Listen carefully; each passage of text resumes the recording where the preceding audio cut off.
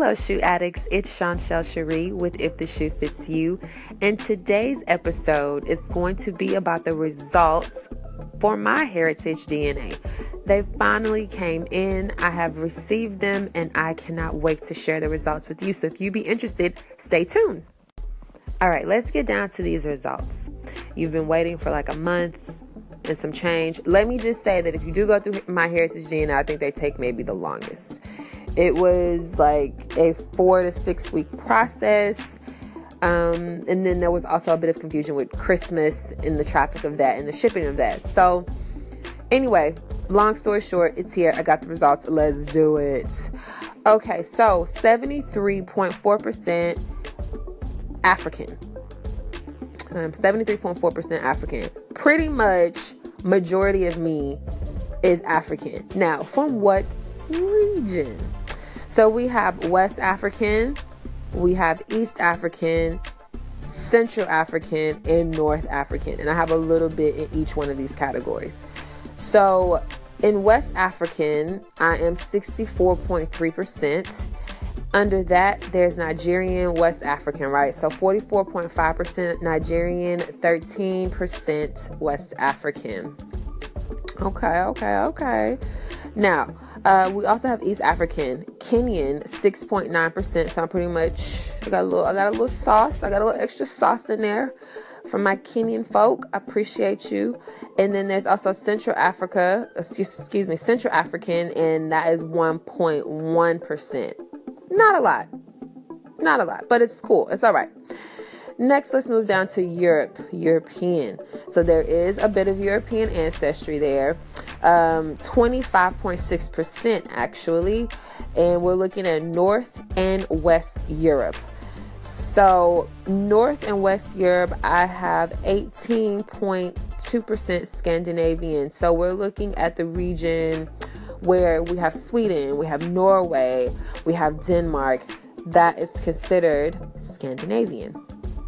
Moving down, still under the European category, but the subcategory, which here is Ashkenazi Jew.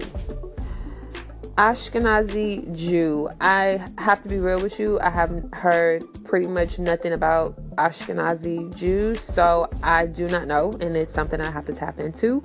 5.5% Ashkenazi Jew. So, interesting. South Europe.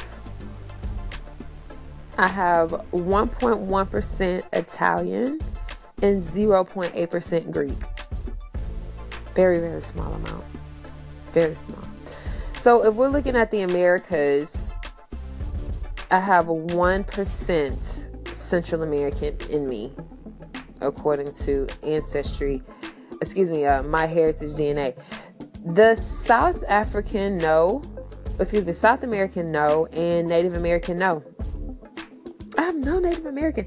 That was confusing to me because being a woman that has family from Louisiana that are considered Frenchmen, Creole folk, and people speak patois or, Creole or what have you, it's a little bit confusing, and this is kind of all very interesting to take it in from this perspective because it's like, oh, okay, like certain things were probably put in place in order to protect them and to make sure that secrets didn't get out and, mainly protection.